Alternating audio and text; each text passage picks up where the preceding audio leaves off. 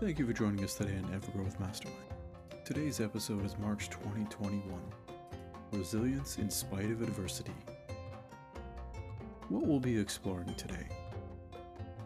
Do you respond well to change? Is this reaction serving you or holding you back? And how do you plan for the unexpected?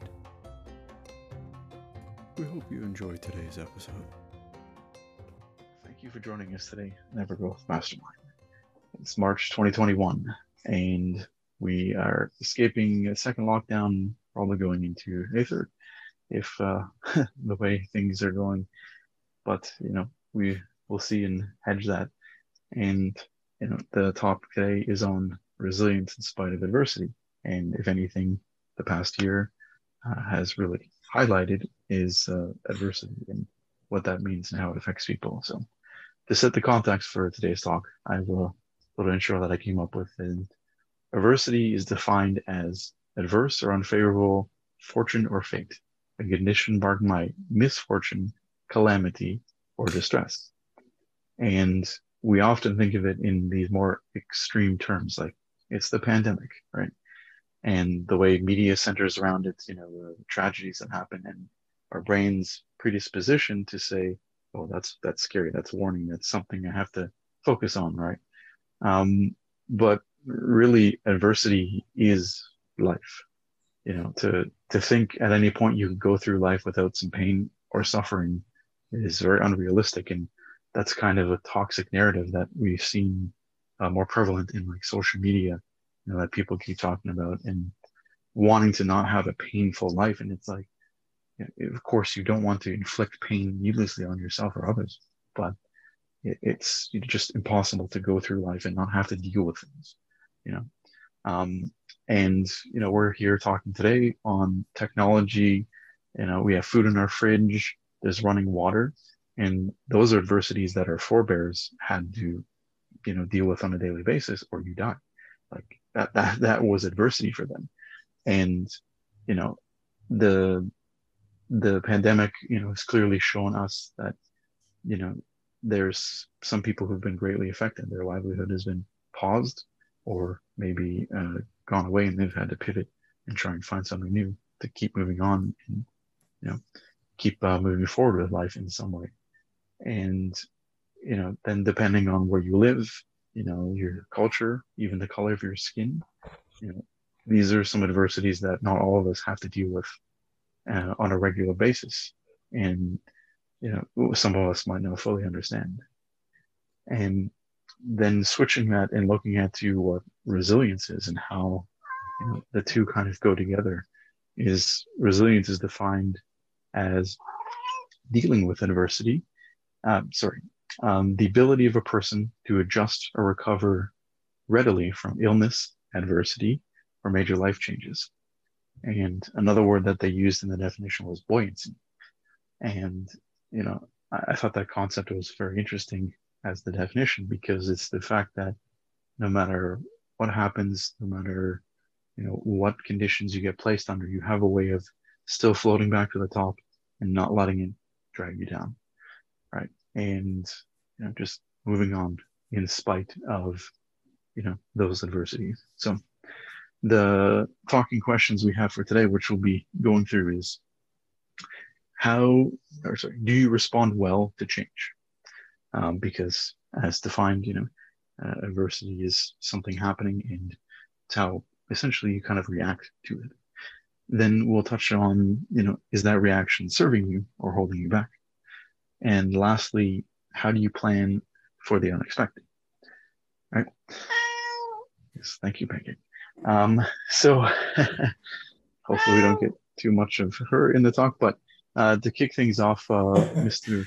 Cornell, if you could just set the stage with the first question here and frame, how do you respond to change? And, how is adversity, and the changes because of that played out in your life? So. That's a loaded question, my man. I like to give them that way. And I'm looking at that quote too, and the quote is just holy cow! Like, do you want to deliver the quote? Well, it says, "Strong people alone know how to organize their suffering so as to bear only the most necessary pain, by Emile Doran. And that, oh my Lord, like that alone is loaded. So, okay, resilience in spite of adversity. Question is, do you respond well to change? It depends on, for me, it depends on the circumstances, meaning in my personal life, I don't like, I'm not a fan of too much change in my personal life. As you already know, I've been avoiding social media. I guess I'm the anti-social media for like a very long time. And then quite frankly, this has been thrust upon me over the past month or two. And I'm just, barely treading water at this point in time. I feel like, kind of overwhelmed by all the things that are happening. So in my personal life, I'm not a big fan of too much change. However, in my professional life, change is pretty much what's required. As laws change, I need to steer the company in that direction. As situations occur, I adapt quickly when it comes to, nope, we've got to go in this direction now, and that's just the way it is. And my goal is to clearly, as the leader of the site, to lead everybody in the direction of the change. So it's weird to say that I am proficient as a change manager in a professional environment, but in my personal life, I'm not a big fan of too much change. I want to come home and, yep, my TV's over there and my desk is over there and so forth. So that's my situation. I'm what's considered a change manager in my professional life, but not so good in my personal life. So I don't know how to separate the two. In spite of adversity, if we're saying resilience in spite of adversity, clearly COVID had thrust me into pandemic mode, which most people who didn't experience H1N1 or SARS or MERS or anything like that, they were lost when it came to what it takes to manage through that type of environment. For me, it was past training and so forth, and it was easy enough to lead the group through what's required. Big test for us was this past week. We tested. We're considered outbreak in outbreak status because we've had more than 2 people test positive in the past 14 days. It's a very, very stringent rule, but whatever. When you get into an environment with 800-900 people, it makes sense. We tested 118 people on site and 116 people came back negative. One person's test leaked, so that one was canceled, and one person was tested as positive. That was seen as a great success, but I didn't find that successful because one person was walking around the building asymptomatic, had no idea he had it, and potentially is spreading COVID around. So I'm expecting to see a couple more. Will I respond well to this change? Absolutely. That's what I have to do. And my goal is to get other people there. I find that if you lead by the guy being on top of the mountaintop, nobody's going to follow you. If you get down and dirty with everybody, bring yourself down to their level, you can guide people through change. So I respond well in my professional life, not my personal life. That's where I'm. That's my story. I'm sticking to it. We'll dig into that some more with the. Oh no! Don't dig into it. It's good. We'll leave it right there. Don't worry. I'm not letting you off the hook that easy. Yeah. Okay, and we have a guest here who himself has been affected by his profession, and Mr. Mooney, would really love to have your take on how you responded to change, not just the pandemic, more so across your life, but this is obviously a very polarizing time for change. Yeah. Well, as far as the pandemic goes, the beginning of it was tough. I had some like anxiety that seemed to come up from an unconscious place. Like logically, I felt like I wasn't worried, but like there was this anxiety coming up anyway. So, so anyway, that was the beginning, and my wife struggled a lot with it. So it became a dynamic in our relationship. She didn't get COVID, but she had some issues come up as a result of the stress of it and stuff. And but as for me, like professionally, actually, my business got better as a result of COVID because I worked with my wife in the photography business, and which was pretty good, but wasn't exactly what I wanted to do, and it made a tough dynamic in our relationship for many years because working together, it's like triples the problems that you have in the relationship because every time I screw up at work, it's also a relationship screw up and stuff like that. So that changed because the photography business became completely shut down for a month or two in the beginning, and I went full time into my other business, which was I was doing part time, which is I'm a commercial illustrator. I do images that illustrate educational materials mostly, and I ended up going nuts on LinkedIn. I started a new website. I did everything in my power to try to generate work. And all of a sudden, I started getting a couple of really great clients. One specifically about COVID. So they do like services that support COVID testing and COVID safety in the workplace. And the other one was a company, and they have a local office here, and they had lots of work, and they just keep calling me, and they pay well, and they're great to work with. I love working with them. Great personalities, very professional. It was like in a way, it was like for me, it was positive as for my career. So that's kind of the COVID effect on me. And as far as in general, how do I deal with change? I grew up. I went to 13 schools in 13 years when I was by the time I finished high school. Wow. And yeah, so it was frustrating at the time, but I learned at a young age to adapt to change quite a lot, and moving around the country and things like that. And so I think that's given me a bit of a comfort level with change, and I actually sometimes get a little anxious sometimes when the routine is too regular. So it's actually the opposite. Routine starts to make me frustrated. So I have to do things to break the routine sometimes just to feel more comfortable. So that's kind of where I'm at with change. The toughest changes for me are like emotional challenges that come up and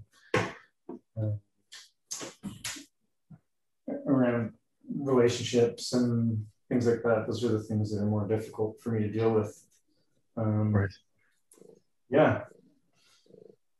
So.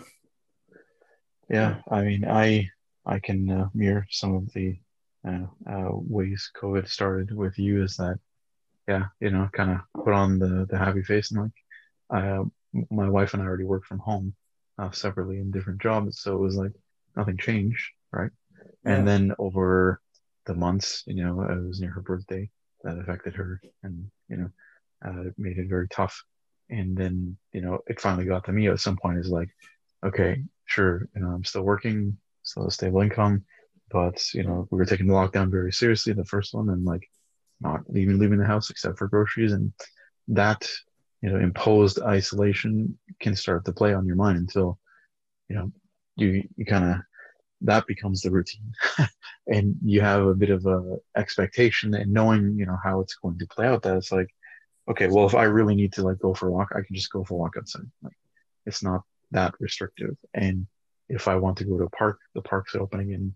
And living in the Niagara region where I am, there's no lack of beautiful places to go and visit and just kind of reset your brain to say, no, things aren't that bad. I can still keep going, and I have the ability to keep moving and be unaffected. But there's definitely that mental, thing that you just can't get by, and it's just the way we're wired. But it's like, we're always trying to find that stability. And as Cornell mentioned, the personal life is sometimes harder to change than the professional, and that's pretty realistic in a sense, because we tie a lot of ourselves to our professional life to say that's what's supporting us, that's what's giving us more opportunities to keep, enhancing our life in some way, like bigger house, supporting kids or pets or family members, and bringing the family in at some point. Is like, how do we kind of keep moving up that way, so the career becomes that thing that we always champion. So we have to change. You can't think that you can't do something and just sit on the couch, right? And your life's going to keep going upwards. So the professional side becomes this thing that you do focus on and say, yes, I'm going to keep changing and keep evolving to make sure that we're supporting our family. And then the personal side is the one that seems to take some of the brunt, at least in my life, is that, it's kind of second hand, like, take care of the career first. Oh, now I have to deal with physical or mental issues that I've been putting off or not addressing or not focusing on my well-being.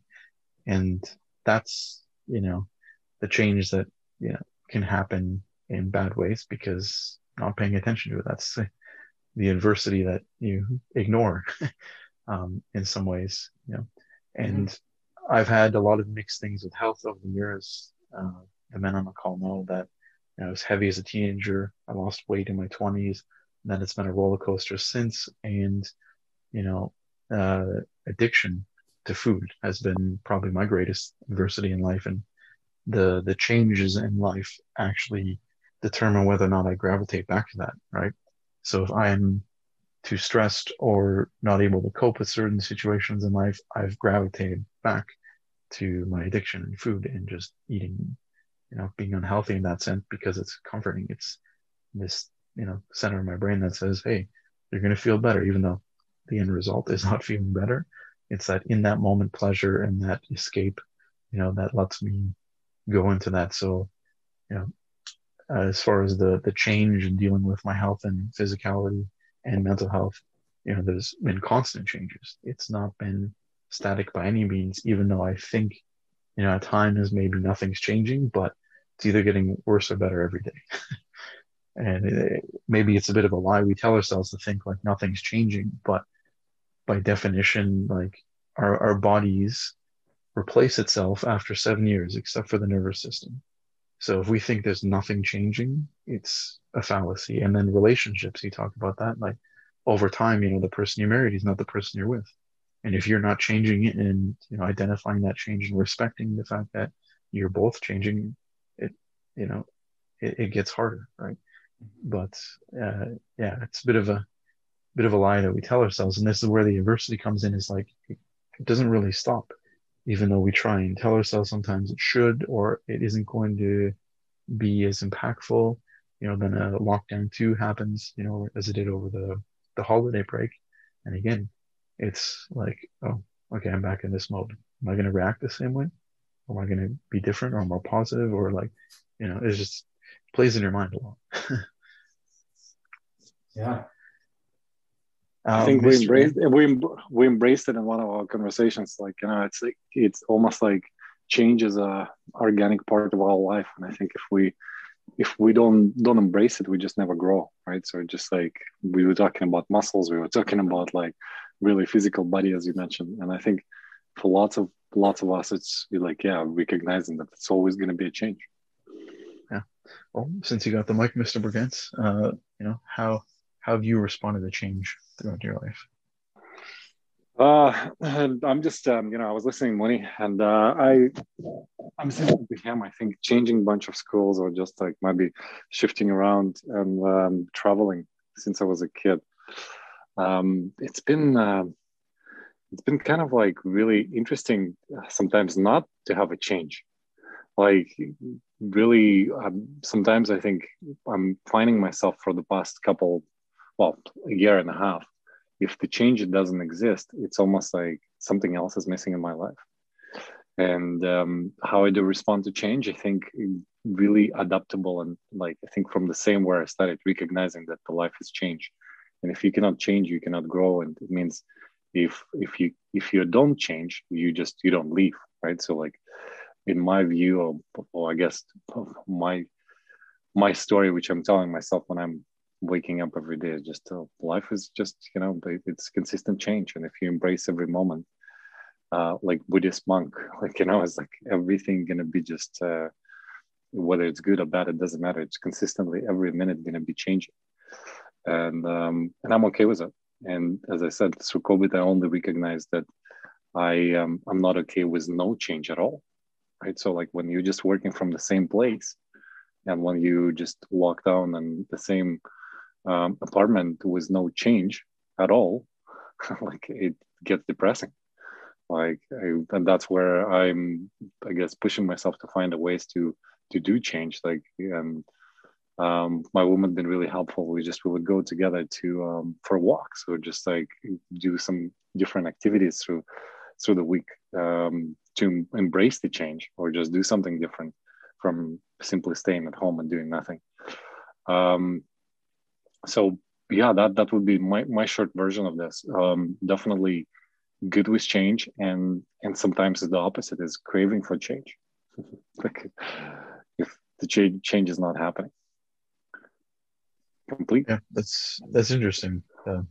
What you and Mooney have shared, that moving around, and now that if you get too comfortable, it feels dangerous, and you have to keep moving, right? But well, I can tell you, it's like I was just looking yesterday at the amount of travels I've been doing a year, like country to country, place to place, and just finding myself like where if in 1 year I could travel, I don't know, 3 different countries, and just change so many places, and just once or twice a month be somewhere, and ended up like staying without moving at all. It's definitely it's a big change as well itself. Like and it's also lack of change is a change, right? Yes, that's a good way of looking at it. Thank you, Mr. Anderson. I'd like to get some insight from you, brother, and you're always going through changes as well, and like, how does that affect you, and like, how impactful have those changes been, and just your life story is always super interesting to hear that. Yeah, good morning, everybody. So yeah, change. I can totally relate with what's been said here with change.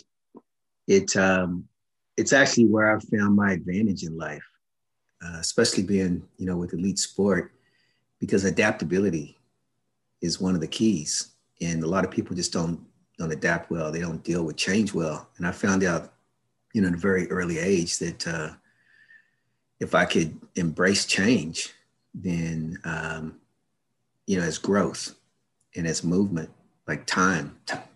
Nina Simone has a song, Everything Must Change. And it's one of my favorite songs as a kid growing up. She's a wonderful artist. Yeah, everything must change. Nothing stays the same. And just embracing that, and maybe like Scott and Alex just talked about moving around. And I grew up in a neighborhood where, there weren't a lot of certainties. And I think that certain environments and certain experiences they require you to be adaptable. And you just get a skill base where change isn't the thing that really throws you off. Like change doesn't upset me as much as hate and deceit.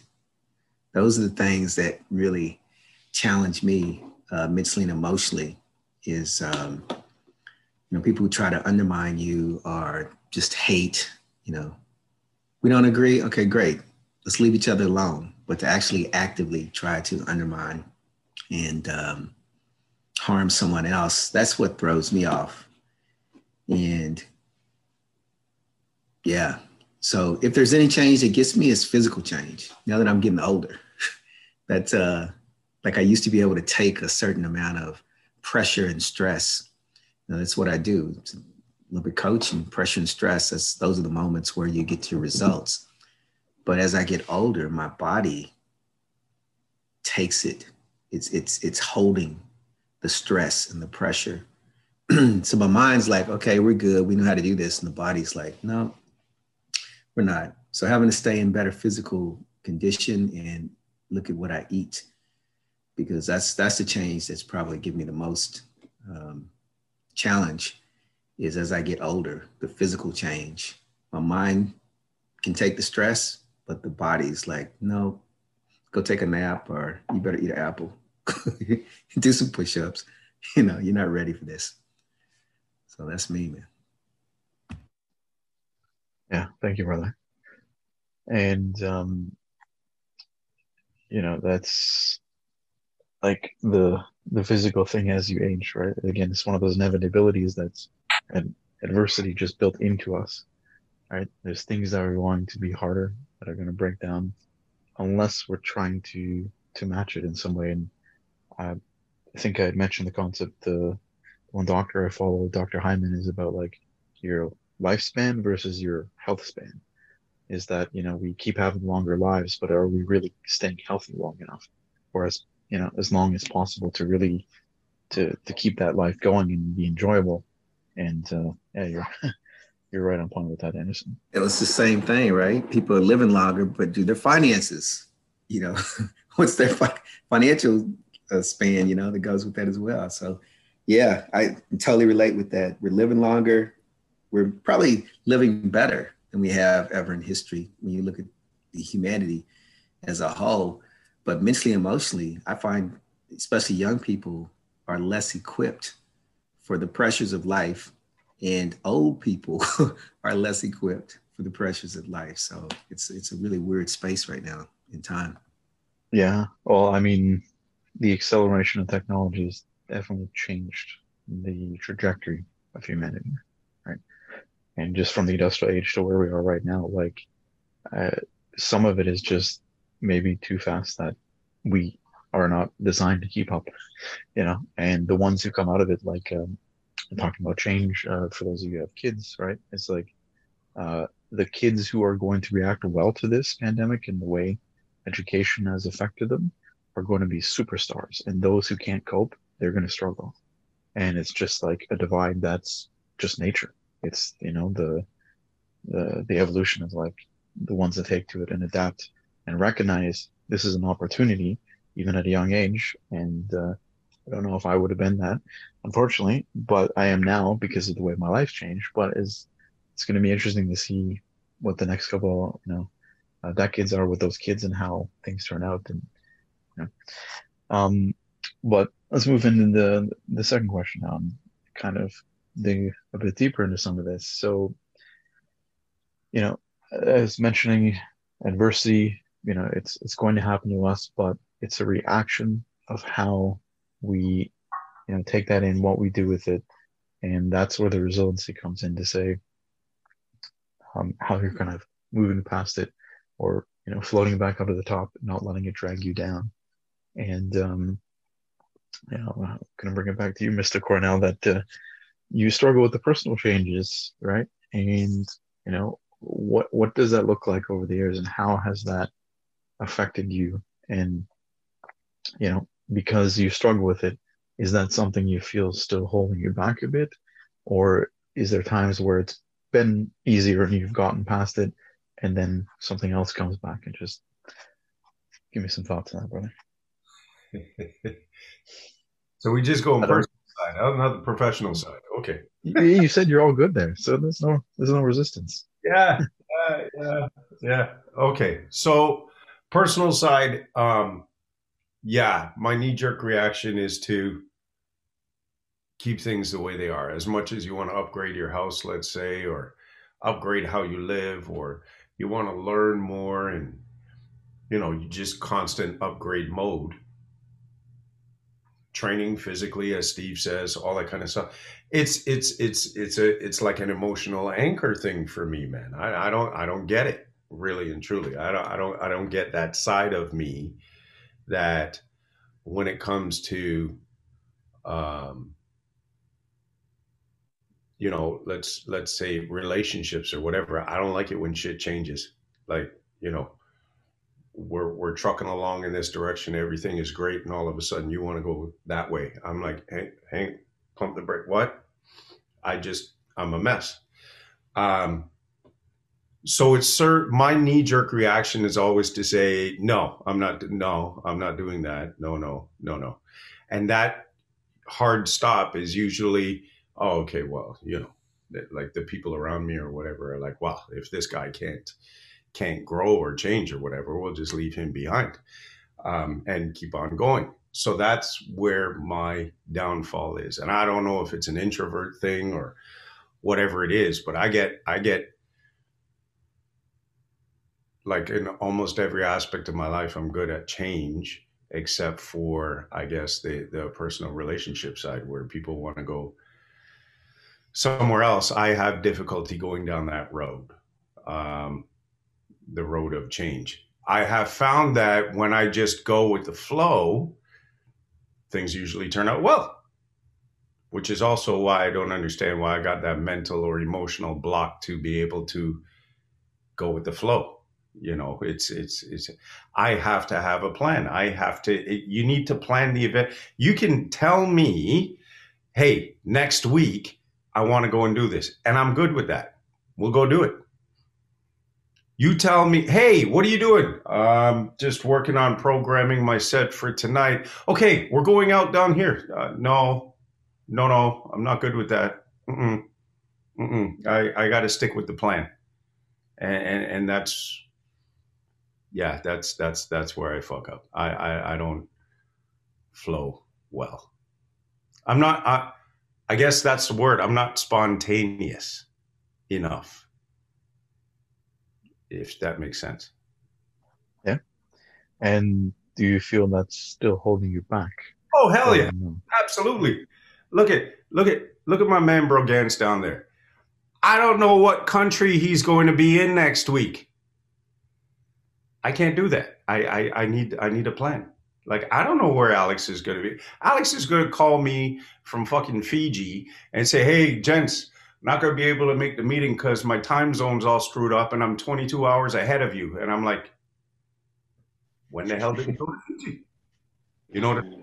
So that's that's, you know, I try to take from, okay, so as a DJ, and here's the other thing, as a DJ, I got to adapt to a crowd. I adapt to it. See, professional life, I'm good. So as a DJ, you're sitting there and you're watching crowds move and change and so forth, and you're trying to adapt to whatever emotions you see or whatever reactions you see. And I can do that. Again, it's part of the plan, shall we say. If somebody just comes to me out of nowhere and says, I want you to play, you know, 80s, I'm like, okay, I'll get there in about a half an hour. You know what I mean? Like, I need time to make that adjustment. Same thing in life. So it sounds like you're okay with change, but it just you're doing it at your own pace. Yes. So that's what. Yes. Okay. I like that. Alex, I love you. You see that? You made me feel better. Yeah. Love it too. And, you know, to point, you mentioned introvert, and then, you know, you like planning. So there's a certain aspect that the better you know yourself, the more effective you can manage that change. Correct. Whether it's at your own pace, you know, and some people are, you know, slow learners or slow in life, you know, that things pick up only after a certain point. But throw it back to you, Mr. Mooney, and, you know, kind of have you reflect on how you react to change. And, you know, are some of those reactions that still play out affecting you negatively in any way? I don't know. What's coming to mind is that sort of need for change has shaped what I do for a living. Like, I used to work in an office So it's actually kind of served. Well, I ended up choosing a career that it serves. So I'm an illustrator, and I'm continually dissatisfied with my skills. So I keep learning more things, and I want to change. I want to improve my ability to use color, or to draw things in better compositions or whatever, and try different things. And it's kind of it's really served that my career to keep doing that.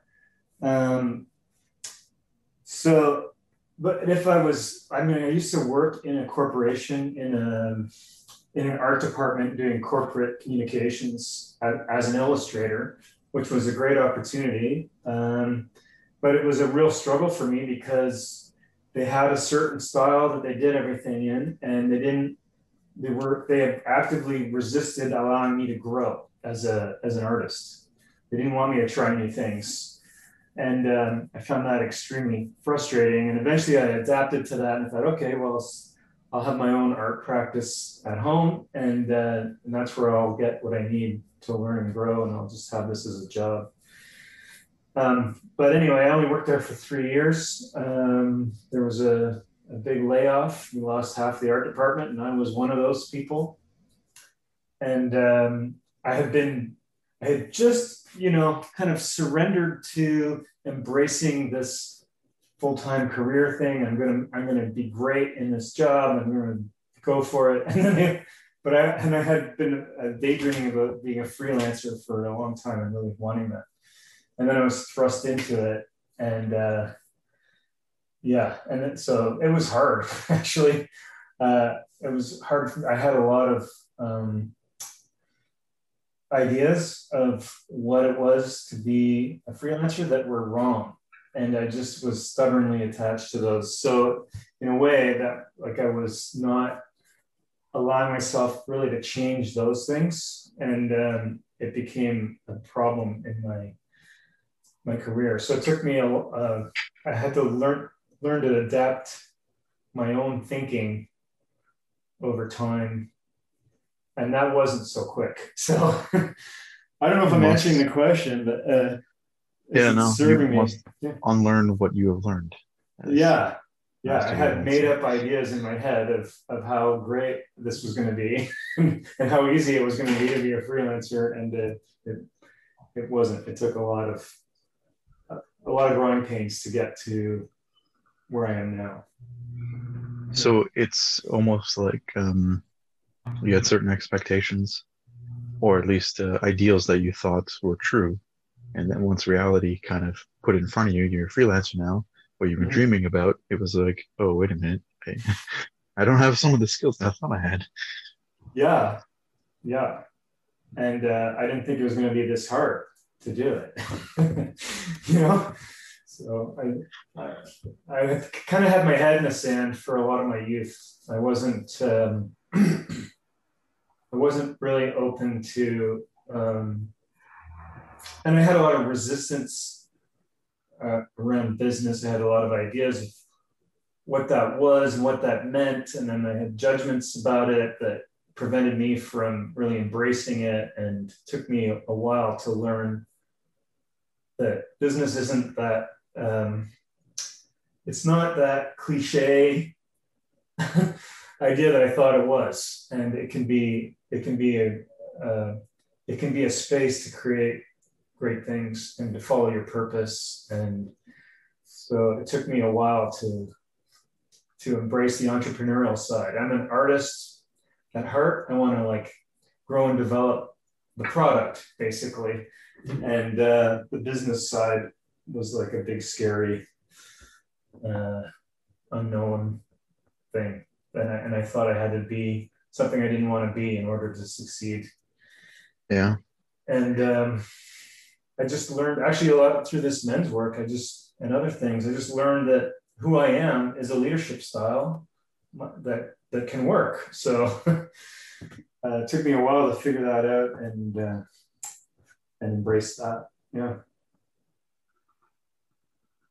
Yeah, and it's something that Anderson kind of touched on, we come in as teenagers into our 20s, and we have this kind of trajectory we think we have to go or should go, and how much of that is really our choice, and like, did you even get to really explore the kinds of things you wanted to be? And that's why I've been fascinated always with stuff like Star Trek, or like that utopian. You get to be, what you are most, efficient or inspired to be, and like, what could we be if we were able to give that chance to everyone over time? But that's not how life works right now. So you have to start a job, you have to figure something out, and then it has to keep evolving, and you don't have choices. So, but it sounds like you're able to adapt and find those changes over time, even though, again, you struggled through them. So we'll go back to Mr. Bergantz now, and you've from some of the events in your life, you've gone through some grave adversity, right? And now being a Canadian citizen with your family back home, and now being in a relationship, you've gone through many changes, even since I've known you, which I'm happy for. And so how do you find you react to those kind of changes and changes in your life, and are there some of them still holding you back?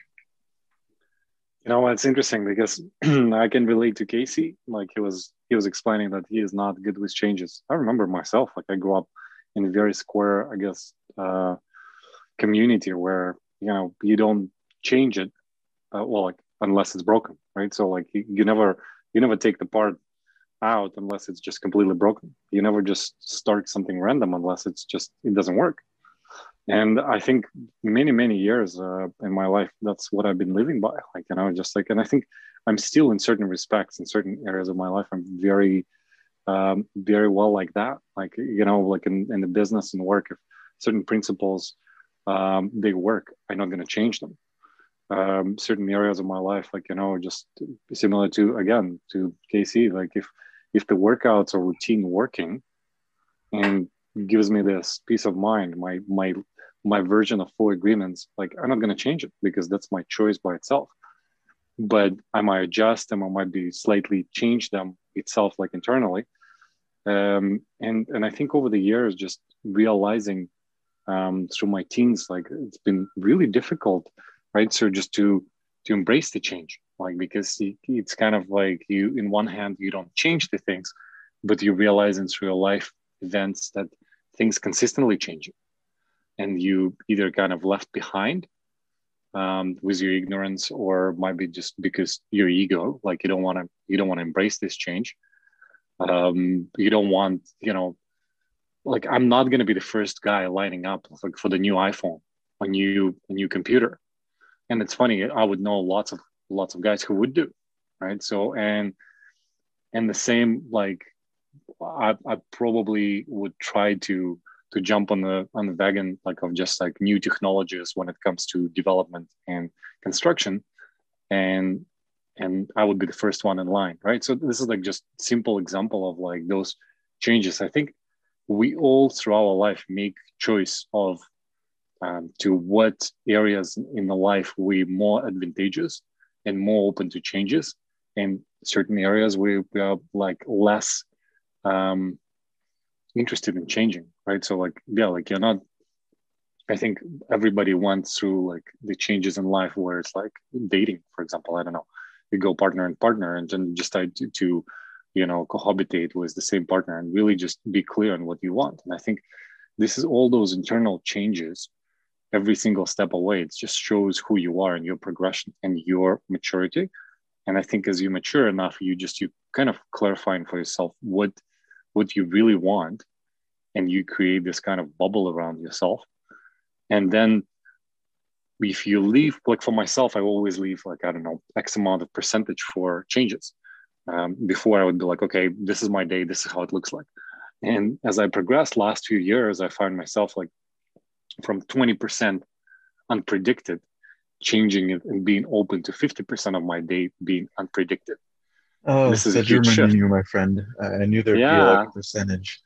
It definitely, it has to be a percentage. It has to be in a number, right? So, and that's what I've been really, I think in one hand, I've been really unflexible with changes, but on the other hand, I think I'm just progressed quite a bit. I remember like just coming to Canada and remember people would say, well, just you should look at the things like gray way.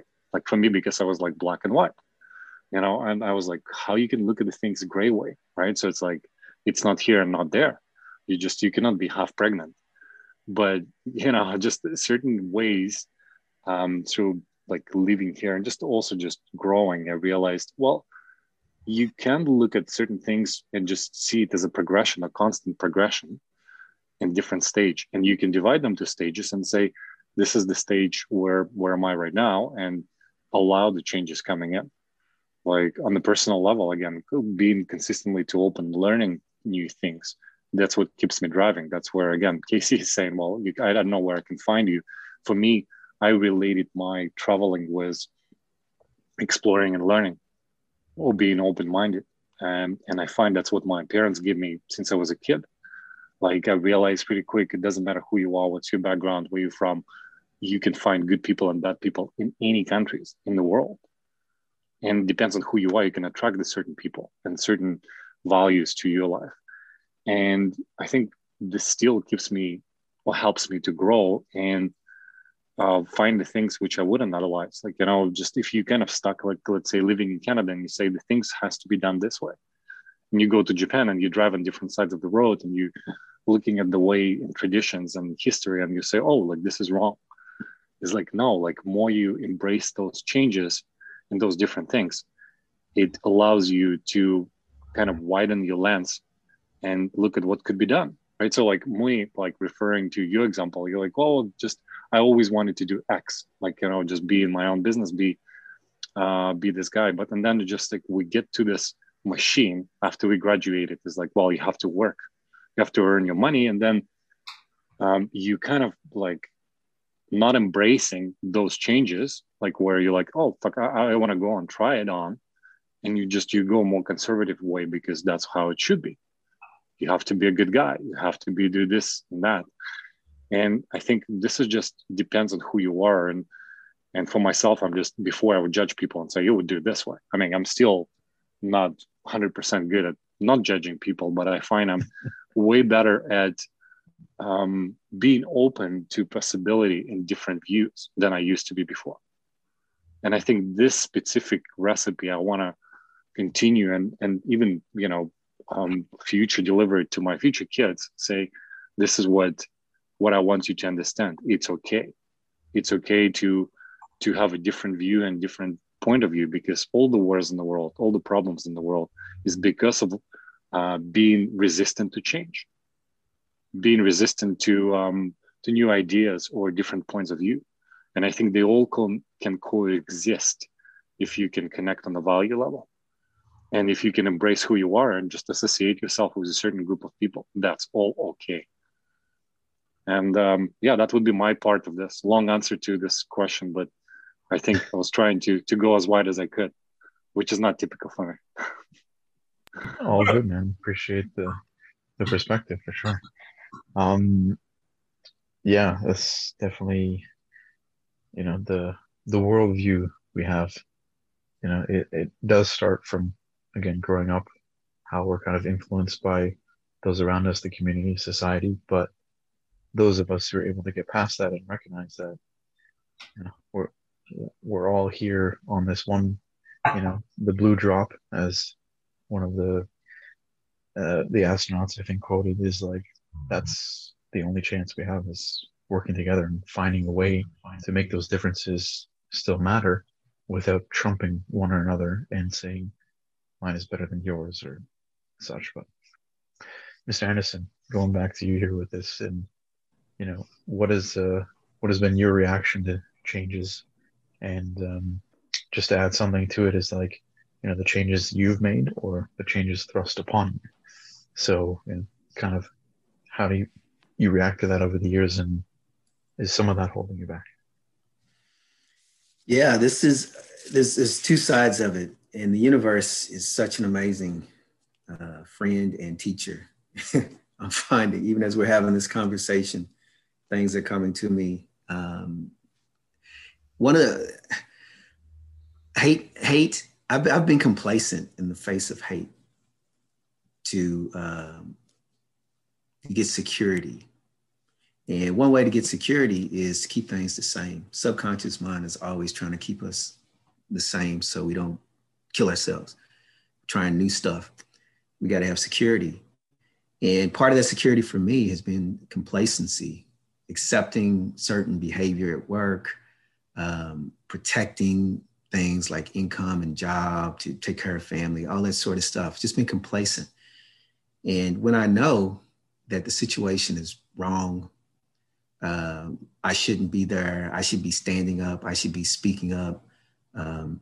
And right now, it just seems like the whole universe is screaming for a systemic change, whether it's, the economy, our economic system, racism.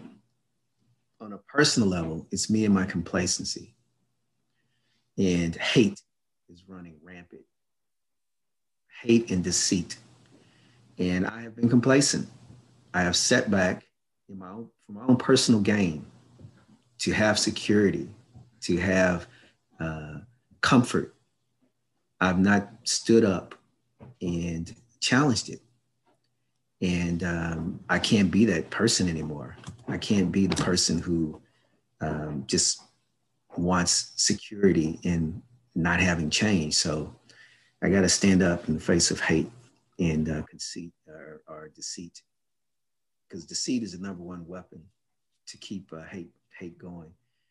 And it might sound like an indirect topic, but it's the thing that's impacting me the most. It's just how complacent I am for security, and security is not changing. It's trying to keep it the same. And that's one of our primary needs is, certainty. But then our second primary need is uncertainty. And there you go. There's the human condition. So I'm doing a course with this really brilliant, I think psychologist. I can't really remember her credentials, but one of the things she talked about is children in the womb get all their needs met. There's nothing but certainty. The universe is supporting this life. Every person starts out this way for 9 months. We are completely supported. We get everything we want, when we want it, when we need it for our survival. And then we get born. And right away, we enter the world of reciprocity. And right away. Smacks you. What's that, Casey? And somebody smacks you.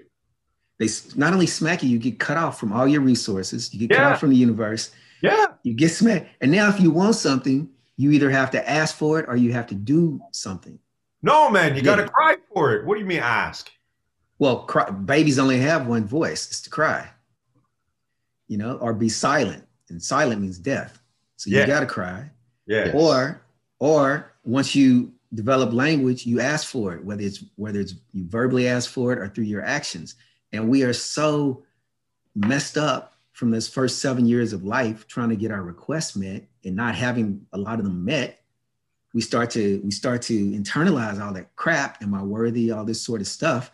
And it's just this setup. It's this setup going from the world, like the world is me, not even aware of anything else. And all my needs are met immediately, to now I'm in this world with others. I have to share it. And I don't get most of the things I want when I want them. I got to go out and I got to do something. I got to actually ask for it or do. And it creates this thing. And now we get this conflict like, oh, well, you're going to get it and I'm going to lose out.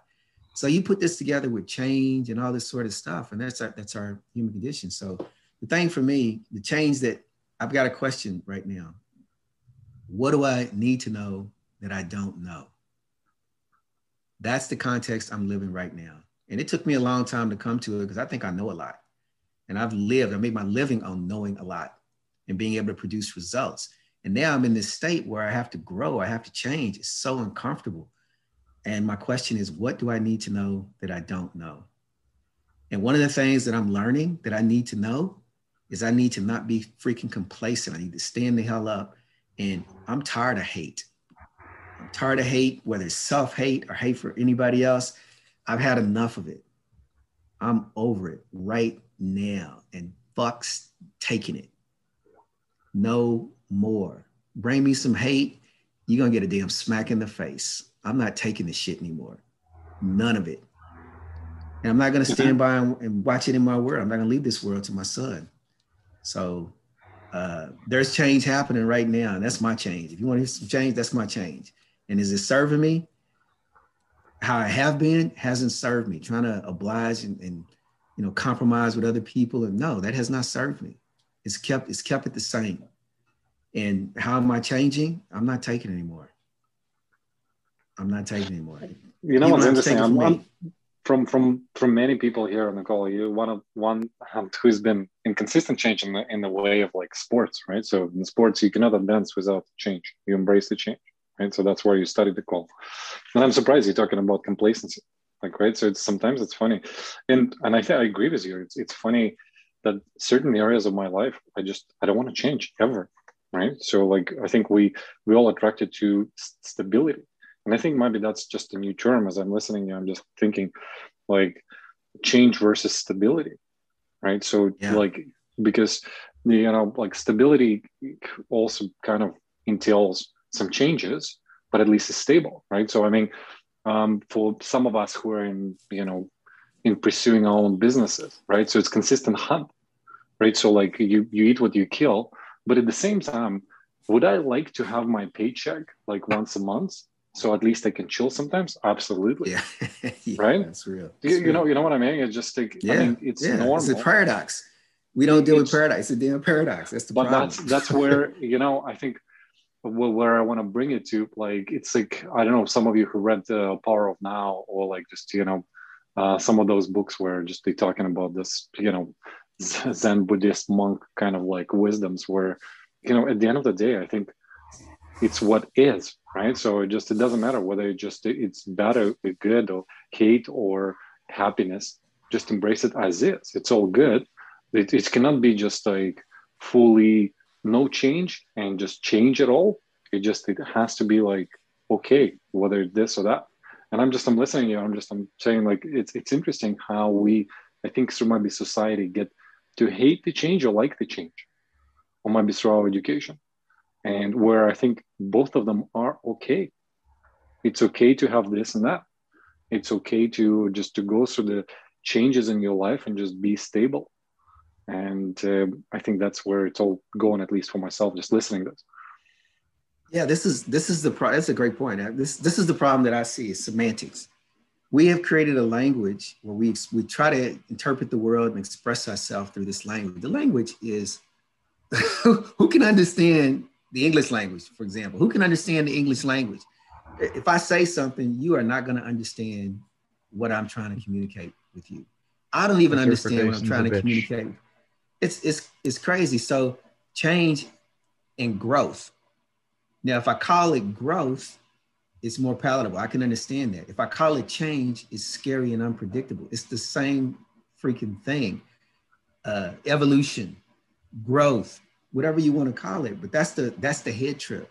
The head trip is we try to think in this linear way so that it's logical and predictable. There is nothing. This third question, man. This is the juice. This third question that you have here, homie. This is the juice, man.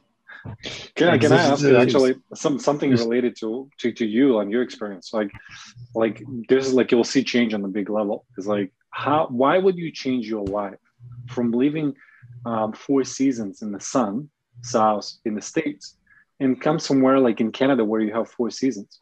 So you basically doing the big change in your lifestyle in order to occur the consistency in your income. You know what? Like, it's just crazy if you think so. This like the combination of those changes in our life, because we think we are making changes for stability while we're just adjusting other things around us. So Anderson, for you, moving like this is a big part, right? So I'm specifically pointing to you. You changed your complete lifestyle because of that, right? I've had to change my complete life because of external circumstances. But I should have changed my life well before the circumstances caused me to do it. So,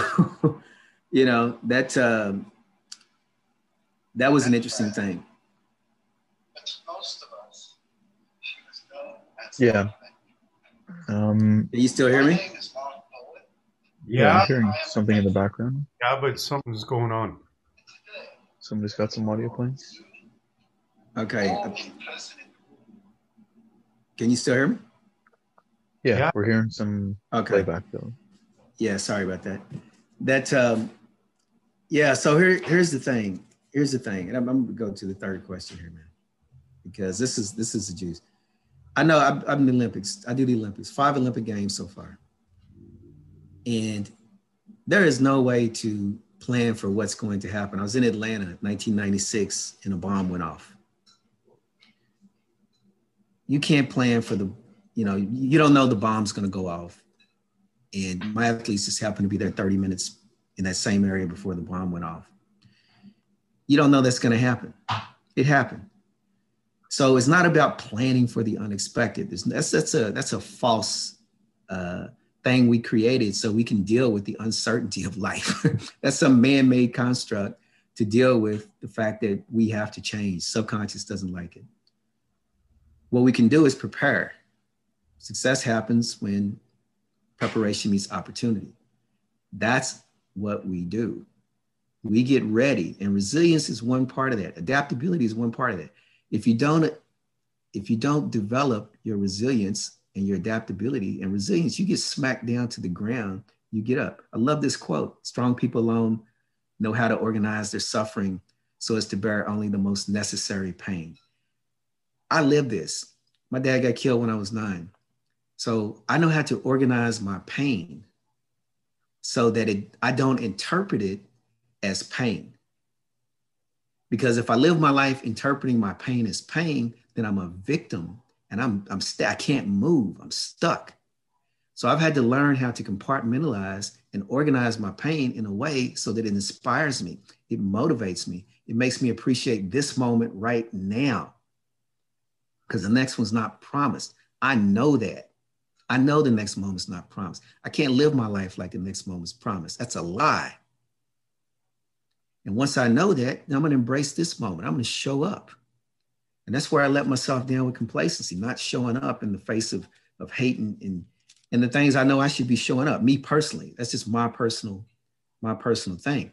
But it's all in the preparation.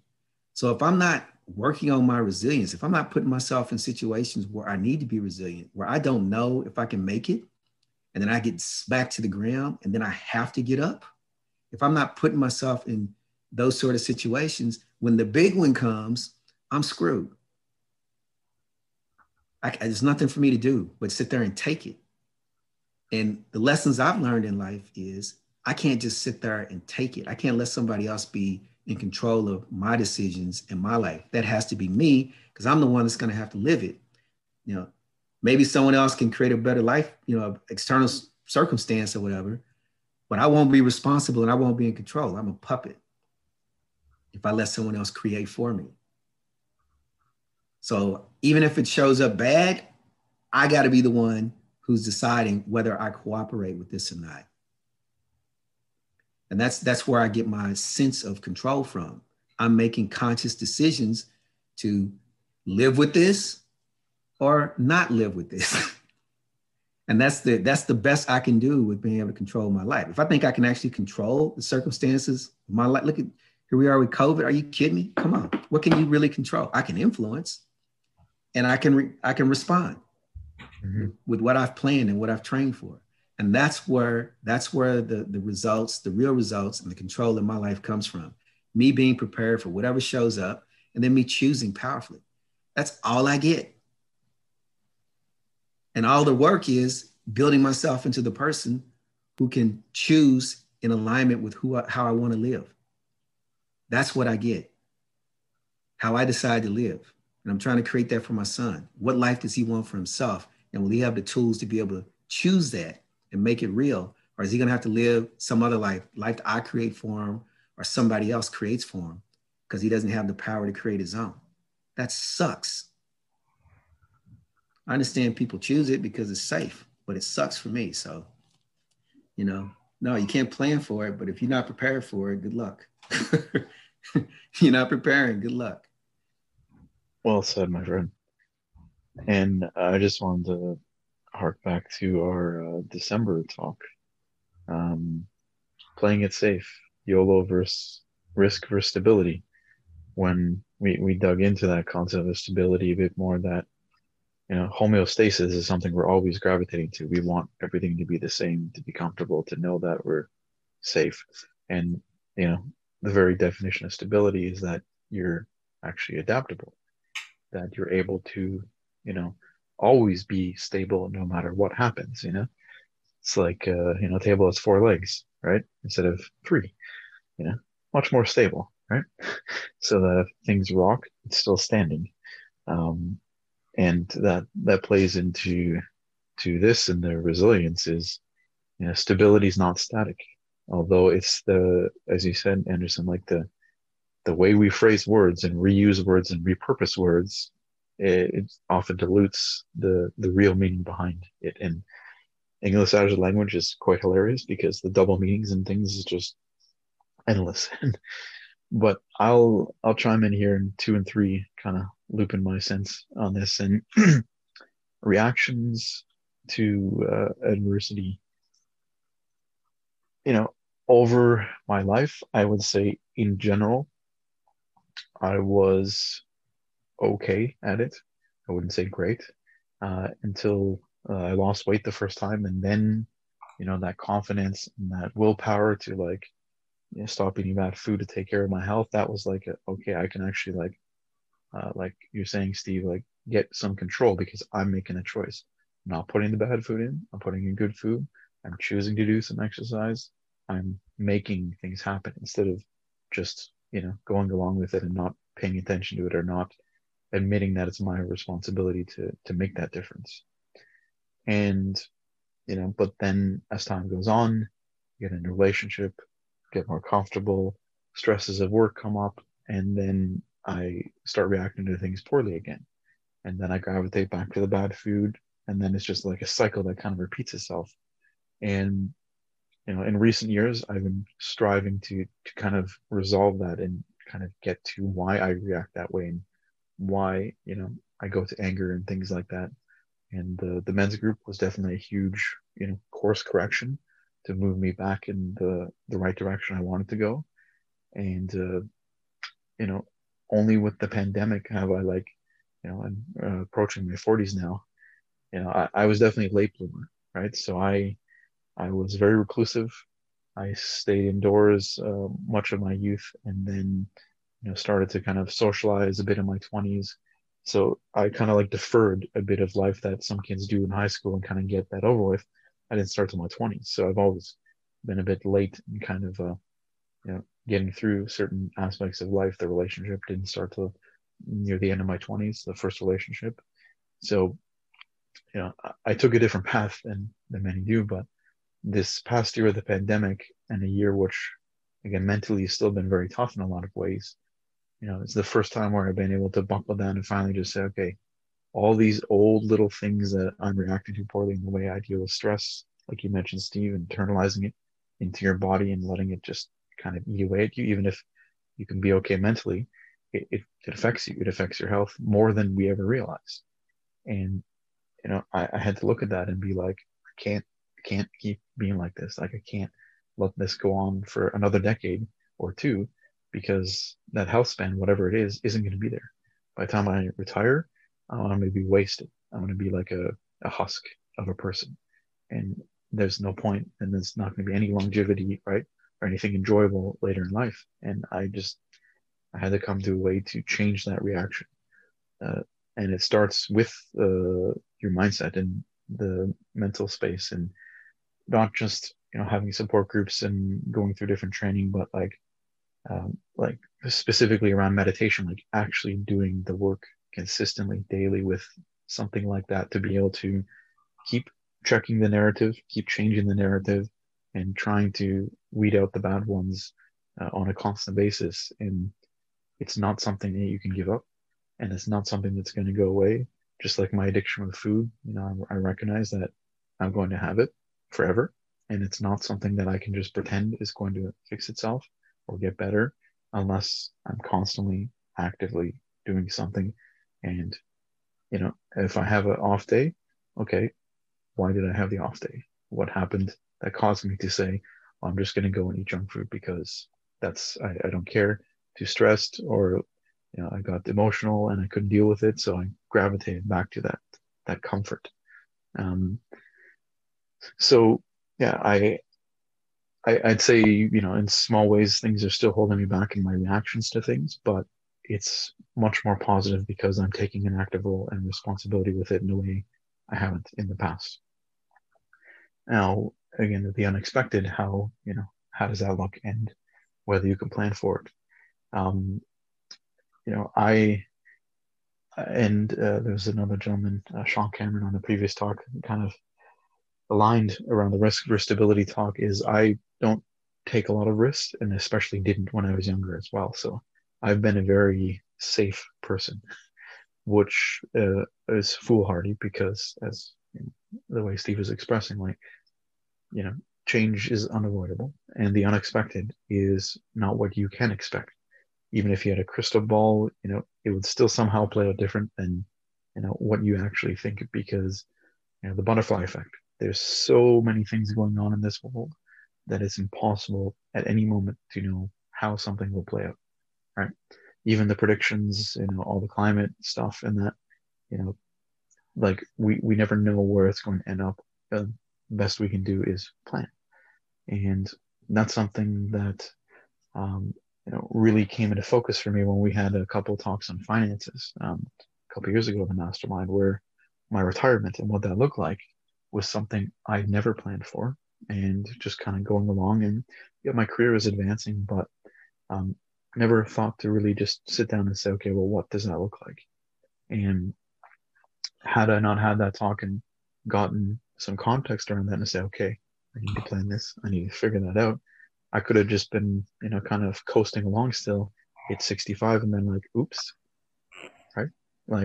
So, and even thinking of so by the time I'm 65, will CPP still be around? Probably not. With the way the debt is and COVID and all these things that are going to keep happening. What happens when there's the next pandemic, because of the way the food system's set up, and, how bad humans are from dealing with this one, right? And it's history repeating itself, because the Spanish flu 100 years ago, the exact same patterns played out. And we're here 100 years later with more knowledge, more understanding, more intelligence, supposedly.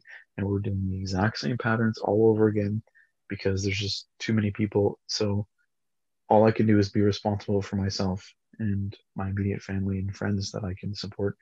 And if I'm working to take care of my health physically, mentally, if I'm, not just depending on the one job and thinking of other ways to kind of spread my, possibilities, how I can generate some income and still finding ways to help people with stuff like this, I have a chance to deal with that unexpected and not just kind of hide away from it, and then it hits and then I don't know what to do, or I don't know how to still be of use and support. So that's my take on these two. But Cornell, let's go over to you for, again, your professional side. As you said, planning for the unexpected is literally what you get paid to do.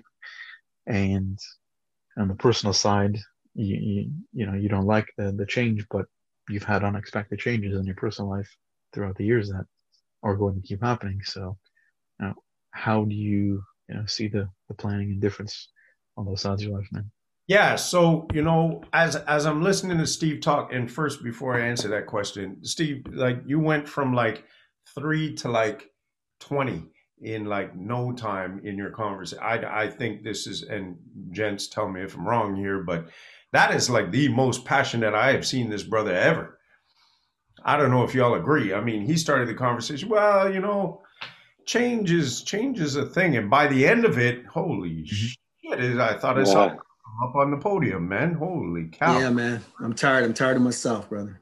Can't be complacent. Can't be complacent. Well, you got passionate, so let's say it's real. So I give you props for that. Now, I was thinking as I was listening to Steve talk, and self-awareness is well, it's a blessing and a curse. So you already know that you're screwing up in certain areas, and you're trying to will yourself to that point of change. And I'm sitting here and I'm kind of analyzing my situation, and kind of, Sean, as you pointed out, and I guess, as I've already said, it is the very nature of my role, my career, to adapt to changes in society in order to succeed. And I guess for me, the personal side is the anchor. And I guess, you know, you got to lift your anchor up every once in a while and move. I like to change in so many ways. But when it comes to personal relationships, it's a difficult thing for me to change. And I view it as, you know, it's my one anchor. It's my one thing that I can always come back to, that I know will be there. Even though all these other things are changing constantly throughout my day, I know that one spot, my sanctuary, my home base is my address doesn't change unless I ultimately change it, right? But that's not something that you're changing every day. My address is my address. That's where I come home to. That's my anchor. And I guess because of all the changes that I have to constantly go throughout the day, this is the one area that I want to come back to, hence why we call it home. So how do I plan for the unexpected? Preparation, ultimately. I find that, you know, when you're living the corporate life, they put you through courses whereby they try to determine what your leadership style is, and they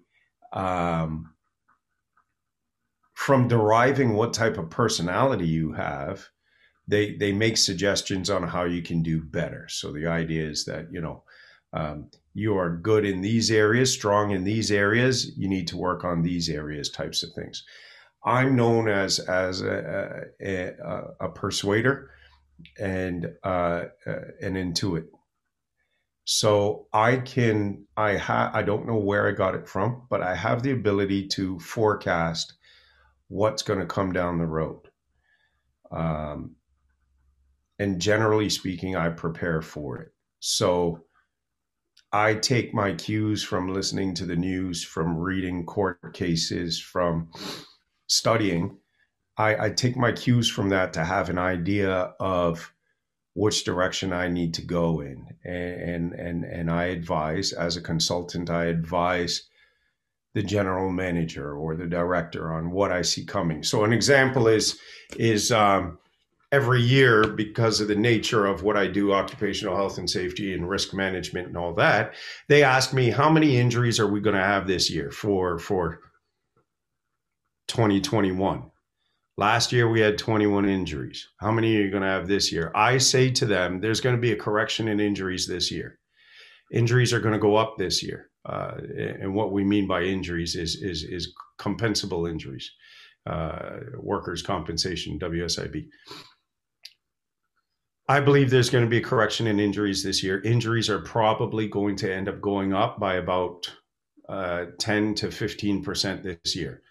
They said, well, how do you get to that? And I say, well, because of what happened last year, the trend that I've seen, the increase in population, because throughout COVID, you've got so many people who are off that you're hiring extra bodies. When those other people come back, your population has blown up. I believe you're going to see an increase in injuries. Well, the directors thought I was full of shit, and they said, nope. You need to do less injuries than you did the year before. That's just process of improvement, right? Well, here we are, the first quarter into the year, injuries right across the board, right across the country, up by 15%. I don't know where I get it from or how my brain gets there, but somehow I plan for the unexpected through intuition. And professionally speaking, that has served me well.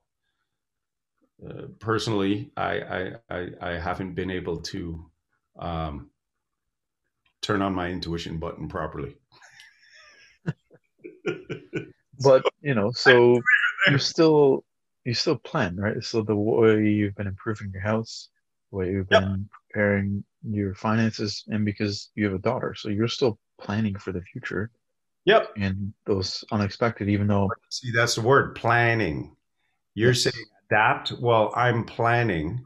Well, the question is, how do you plan for the unexpected? So it doesn't necessarily mean you're going to know or be able to deal with it, but what are you doing? So because of your daughter, what are the things that you've been doing to make sure there's a future?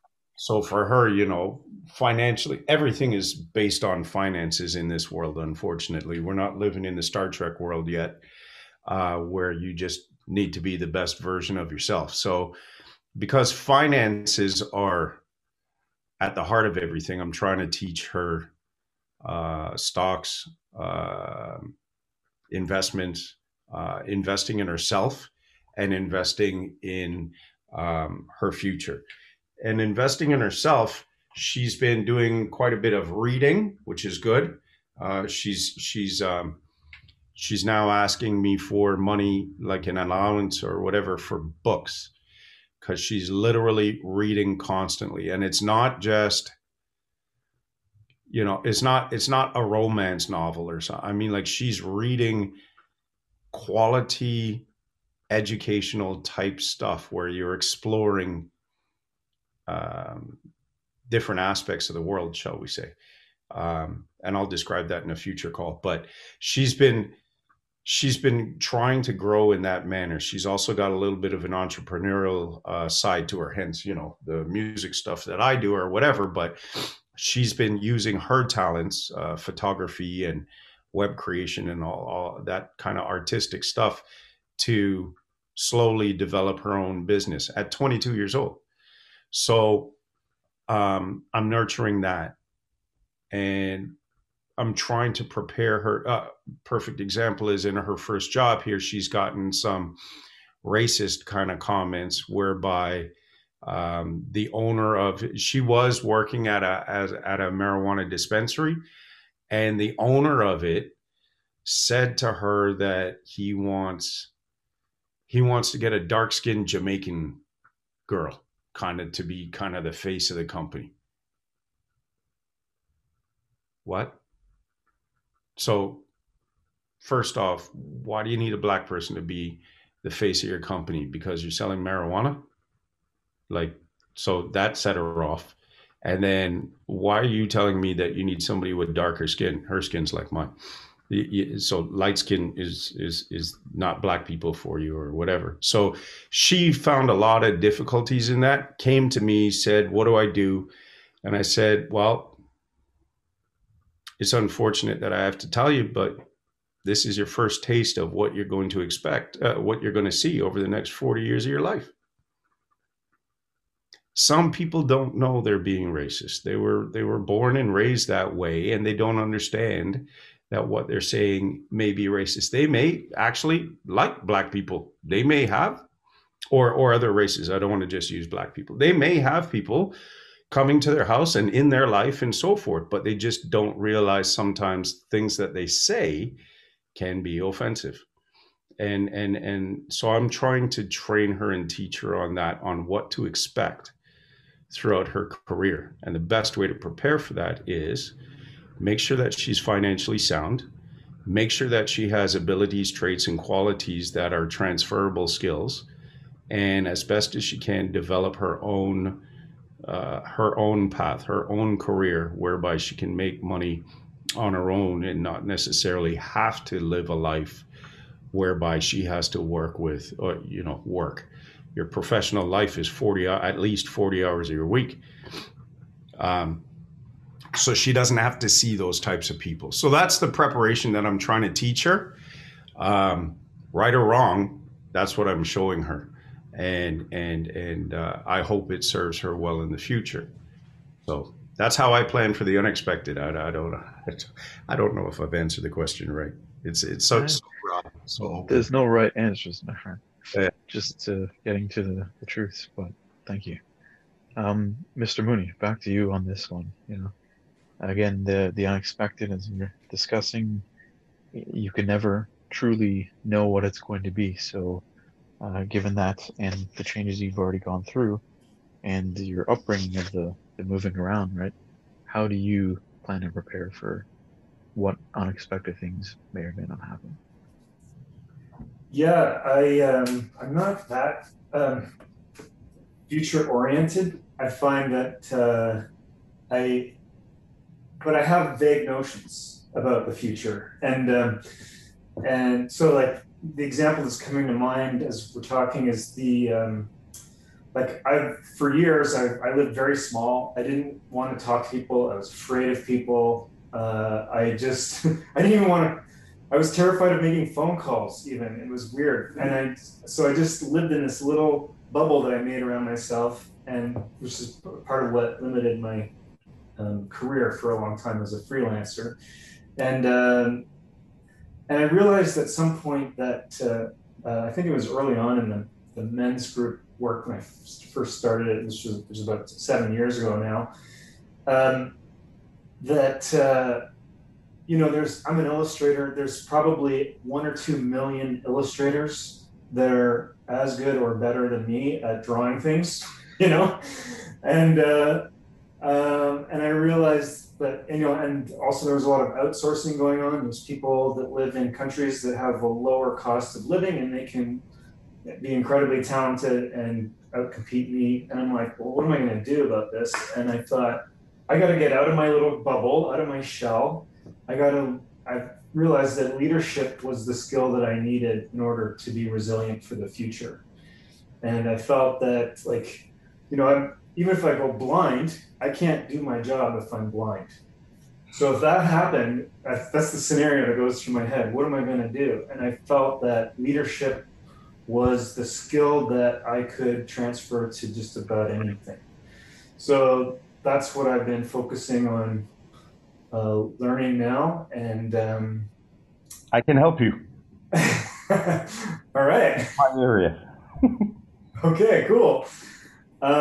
So that's been growing a lot. I've just been stepping into leadership positions all over the place. I've been building systems. I'm building a new virtual team that my vision is it'll become a virtual tribe of men's groups, and just learning how to work with people, inspire them, and grow things. And I feel that I could transfer that to all kinds of things. And so that's something that I put into place to be able to be resilient for the future. My finances, I really trust my wife to handle a lot of stuff there. So we've agreed on a system for building our retirement nest egg and building up our real estate, the value of our home, and having some savings and things like that. And I'm starting to look at how can I leverage my career into something that could be like a long-term earner of some sort, even after retirement age. If I'm 80, I don't know if I'm going to be capable of competing with the younger artists. You know what I mean? At that point. And so how do I keep I'm just sort of like starting to visualize what could it look like? Could I be creating content that people could be buying, or somehow monetizing content without having to be busting my ass? Still working forward, but you know what I mean? Anyway, I'm just trying to create a vision for what that could be right now. So I don't really know what that looks like. And then also, culture is changing, and it's really important to grow and adapt with it. And there's a lot, with the Black Lives Matter movement happening, it was a real eye opener for me. I had, recognized that I have conditioning in me that is, comes from growing up in a white supremacist society, basically. And I need to learn what that conditioning is, and make changes there. And also culturally around gender things that has happened. The gender culture is really adapting, and I have, conditioning or old beliefs or whatever, that's in there that is limiting. I don't want to hold people down, or I don't want people to, I want everyone to succeed and win. And so I'm like creating a vision like of like building more diversity into my life. And, you know, I don't know what that looks like yet, but I just like look at that. And I need to adapt to those things because I just want to grow as a human, for one thing. And it's also like, you know, I have a co-op student right now who's trans, and she's awesome. And I have a nephew who identifies as non-binary, and they're awesome. And I don't want my mentality to hurt anybody, basically. And I want to be a part of that growing culture. I just want to be, I don't know, I want to be a positive part of it. So those are some things I'm working on, adapting my mentality for the future. And yeah, that's where I'm at. That's a lot of sharing there, man. Good. Liking it. Yeah. Yeah. Thanks. You know, so I was fortunate to grow up in Scarborough, or at least Toronto at the time, in Scarborough, and always be exposed to diversity at a young age, right? And you know, you put kids together, doesn't matter where they're from, what they look like, kids will be friends if you give them the chance. And it's only the shit that us adults put into their minds and place on them that becomes the differentiations, the hatred, you know, the isms that come in from all that crap. And you know, so I was very fortunate to be exposed to that at a young age, and as well being a bit of more of an introvert, gravitating to science fiction shows like Star Trek and the like, where it's all about diversity. And yes, it's aliens, but the whole concept was always like, doesn't matter, you know, where they're from, there's some value, there's something unique about them, and that can be cherished, and you can all find a way to still, you know, move forward together. And yeah, it's interesting being in Canada too, because a podcast I'm working on, I started already touching on, you know, the way Indigenous are treated in Canada as still like third or fourth or fifth class citizens, that it's still, we're on their land. This is still theirs. We just live here now, and there's no real way to unmake that or fix it, but there's still a healthier way we can start dealing with that and resolve as Canadians. You know, the nice Canadians that we're supposed to be internally doesn't reflect well enough, right? And there's definitely pockets of smaller towns that not having diversity, you know, as often as, you know, big cities like Toronto and that they don't have the same thoughts that, you know, you were exposed to, I was exposed to. And yeah, the struggle is always going to be there. And we have to keep challenging ourselves and, you know, looking at ways to see the differences as good. Throw it over to you, Mr. Burgets, and get your take on, you know, for a man who loves to plan, right? How does the, you know, dealing with the unexpected, you know, play out for you when you're looking to plan and prepare for it? No, it's interesting. I'm just listening to all of you. I think, like, yeah, on the just subject you touched, I think me and my girlfriend, we've been talking. It's interesting.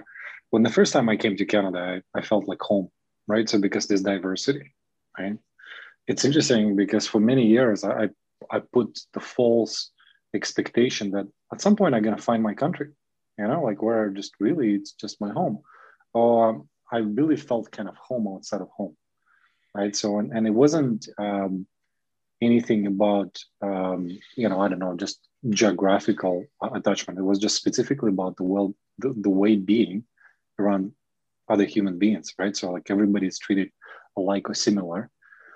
And yeah, just to answer your question, how I'm preparing myself, I think discipline and systems, which I love to put in every area of my life. And it's funny because if my girlfriend would be here, she would laugh because I would put the discipline everywhere in the system. Like the minute we just relocate to another place as we're traveling, I have to fucking have my system. So I was like, okay, what time I'm waking up? What's this and that? And like, I love my systems. And I think this is how I'm preparing myself. Similar to Casey, I'm looking at like what's the, objectively thinking, just what could go wrong and how it could be. But to have this plan in place where it's like, if X happened, what am I doing? If A, B, C, in like whatever happened, how do I react to this? What is really I'm reacting or just ignoring? Like, what's remember like the term I think in one of our sessions on Mastermind we came up with, what was the noise and what was the signal? And I think really just through the years of just defining what's actually noise, and even more terminology I'll bring in. Lately started questioning myself. I'm juggling a bunch of balls. Which one of those balls is crystal and which one of them is rubber? I'm made of rubber, right? So, and if my relationship is a crystal ball, I'm better fucking be prepared. If my financial success is a crystal ball, I better not fuck around. I just really need to pay attention where the money goes, where I spend the money, be conscious of, how I contribute to my future. This is something how I'm preparing myself. And like I'm always looking into improving those systems to make it better.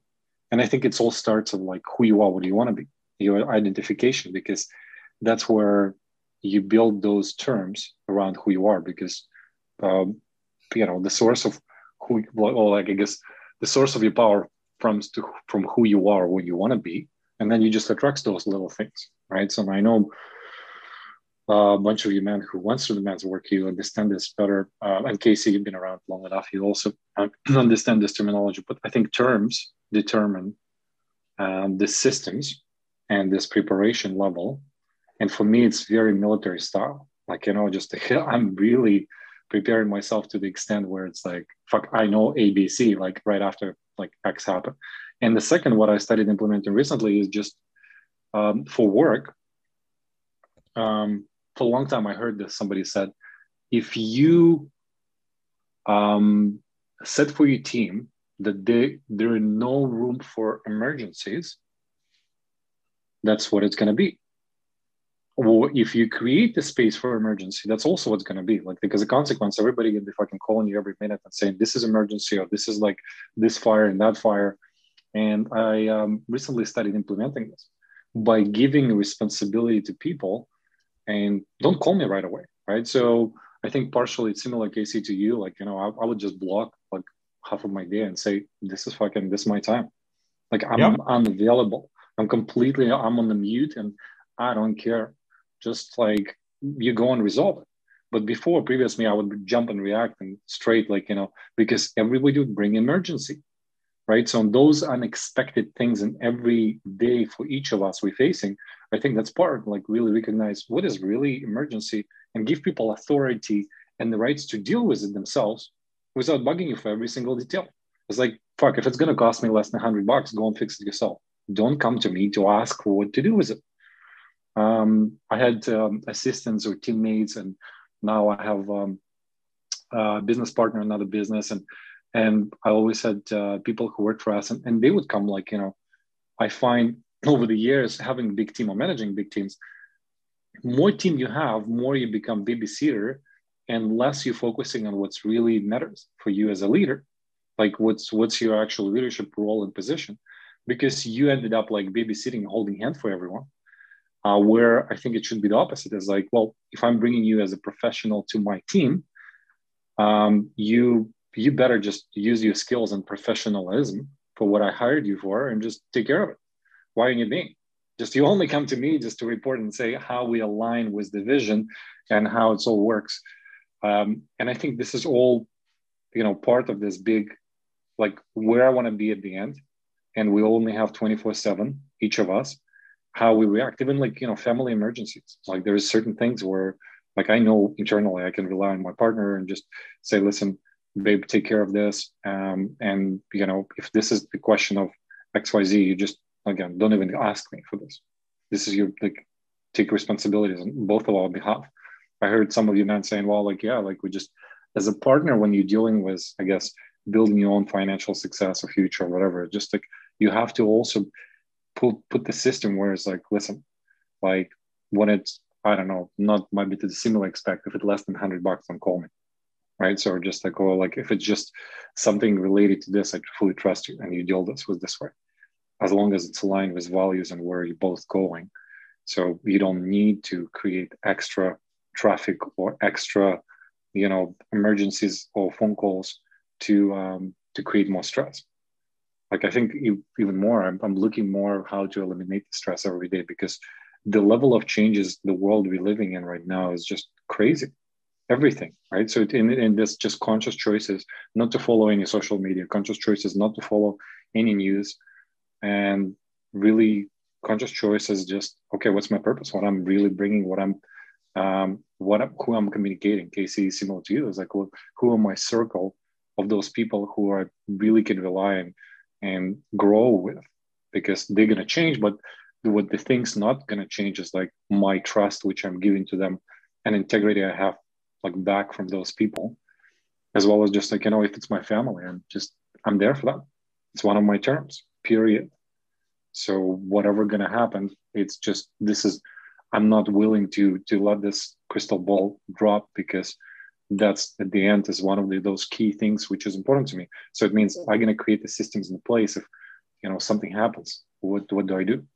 And I do, right? So it's like, yeah, like if I cannot be there physically right now, and I cannot sit just randomly on the plane and just fly as I used to, like how I can organize the system with my brother where he can take care of most of it, have authority, rights, like power of attorney or whatever, handle whatever we require, and like extra Skype calls we can put in a week to communicate the love to my parents and just really share my life here. I think that's kind of long answer again to this question, but I wanted to combine this as rich as I could, so I can share with you, man. But yeah, mainly systems for me. I think a level of unexpected becomes less stressful when you have a system, because you already know consciously this shit gonna happen. Like it's not in your hands. Even like the stuff which you think is in your hands, like most of the time is not. Like it's perception. Like we think we're in control, yeah. and the things just happen, right? So, and it's funny. A couple of years ago, somebody said to me, because we were talking about, and I said, "Oh man, like I wish, like we get to this world where it's like all robots, like and like all the artificial stuff, like where it's like like intelligence. You tell them, they know exactly what to do. Don't ask me fucking questions, because the human factor is big. But when you're dealing with humans, you have to be prepared and expect it happen all the time. Like you just like those things which you still cannot rely on certain things, and the things which you could rely with human part of it, knowing like the big values like friendship, family, gonna stand for it. And sometimes my fail in your expectations, but expectations is only something weird, and again, like never helps. It's actually cause more trouble. Mm-hmm. And I think it goes back to your simple terms and systems. I'm complete. All right. Thank you, really. Mr. Anderson, I know you already touched on the third point, but just bring it back to you for a moment before we get some final thoughts from everyone. Is there anything else, having heard the conversation, that you want to add to your thoughts on the unexpected and preparation? Yeah. So, preparation is what it is. And, for me, change right now, I'm just listening to everything what KC and Scott were talking about, and yourself, Homer. It's the whole planet is going through change right now. Supremacy has dominated most of our institutions and systems. It can be racial supremacy, economic, gender, religion. There's supremacist systems. And, different groups have taken these systems and exploited them for their own personal gain. But at the end of the day, the root is there's this concept of supremacy. I'm better than you. Or you threaten me because you're different. So I have to control and dominate and oppress you. You have to have an oppressed people to be supreme. Supremacy, you have to have someone who's oppressed. So as long as the system stays the same, and so for me, the whole thing's about change, and it's changing what? Well, right now, the thing that's under fire is supremacy. You know, we use education, we use all this stuff to dominate supremacy over other people. And the planet is saying, we need a new system. Right. But look at the change. Look at the change. The change is hard. Yeah. Because it's uncertain and it's a power shift. And every time you're trying to shift, because change, what does power do? Power shifts change. It takes money out of some people's hands, puts it in others. It takes decision-making out of some people's hands, puts it in others. So all these things, land, wealth, all this stuff moves. And the people who have it, they don't like it. And the problem is we don't even know who those people are really. Because we're just playing the game. We're doing the puppet game. We're talking about things that don't really create change. So the thing for me, say that again, Casey? I'm talking about power. It's power. It's a power shift. And it's masked as racism. It's masked. We start a racist conversation and then we get people playing against each other and I'm holding the power while you fools are playing the game. We start having an economic conversation and the fools get into the economic conversation and it's a distraction while the system of supremacy just keeps perpetuating.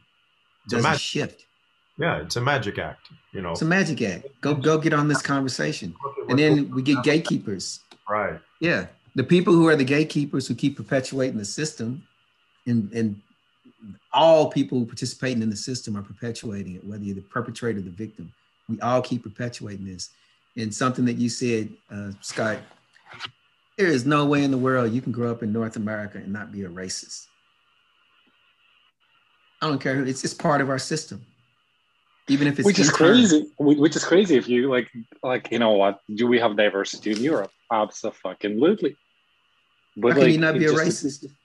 No, I to be honest, that's I think this is what we putting it, and that's what I think as parents, you need to be conscious of like what you're raising and how you, by your own example, just like, you know, showing it to your kids. Because I can tell you, like, again, for myself, growing up in Germany, where it's like all white, like blue, not blue eyes, and just you know, all this perfect race. I can tell you that's been through whole my fucking childhood. Yeah, like, you know, we're perfect. Like, and guess what? I grew up with, as I said to you, like in the beginning of the call, growing up was fully embracing it because we traveled so much. I can find myself in China or in India or whatever, in just Middle East, and realize, as you said, kids, they don't have this attraction. Like, it's just all adults who create this nonsense.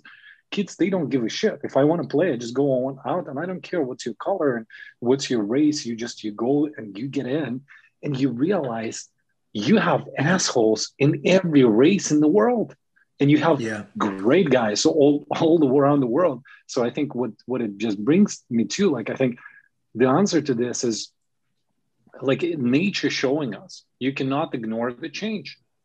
Like, by aging or just by the seasons, they're gonna fucking happen. And just nature, just that's what it is. And I think this, like, diversity, it's part of nature. And diversity is part of nature. Diversity is part of nature. And but also, but diversity comes because of uniqueness. And we just don't deal with paradox well. We can't celebrate uniqueness of each other because we think in supremacy. Either one of us is going to be on top, the other one's going to be on the bottom. So if I want to celebrate my own uniqueness, I have to oppress you. That's the way supremacy works. You know what? I say that we all have to be racist, but that's not true. Maybe what's really going on is that we all have this concept of supremacy that's running in the background, and we're all trying to figure out where we sat in the ladder. Maybe that's the real conversation. I didn't think about it before, but let me think about that one because, you know, be number one, be the best. I grew up in the States. If you're not number one, you're a failure. That's just what it is, you know? So, and that's running in the background, and it's implicit. We have these implicit biases that we're not even aware of that get constantly shaped by, even before we get here through our genetics, epigenetics, they get here. It's with us. And so for me, like I said, what do I need to know that I don't know? I had to stop thinking I have the answers and I know. And I just have to observe myself. And it starts with me. And that's why I'm tired of being quiet and complacent, and stop telling me what the hell to do. I'm stop listening to you. I need to listen to myself, and I need to listen to God and the universe, however you process that.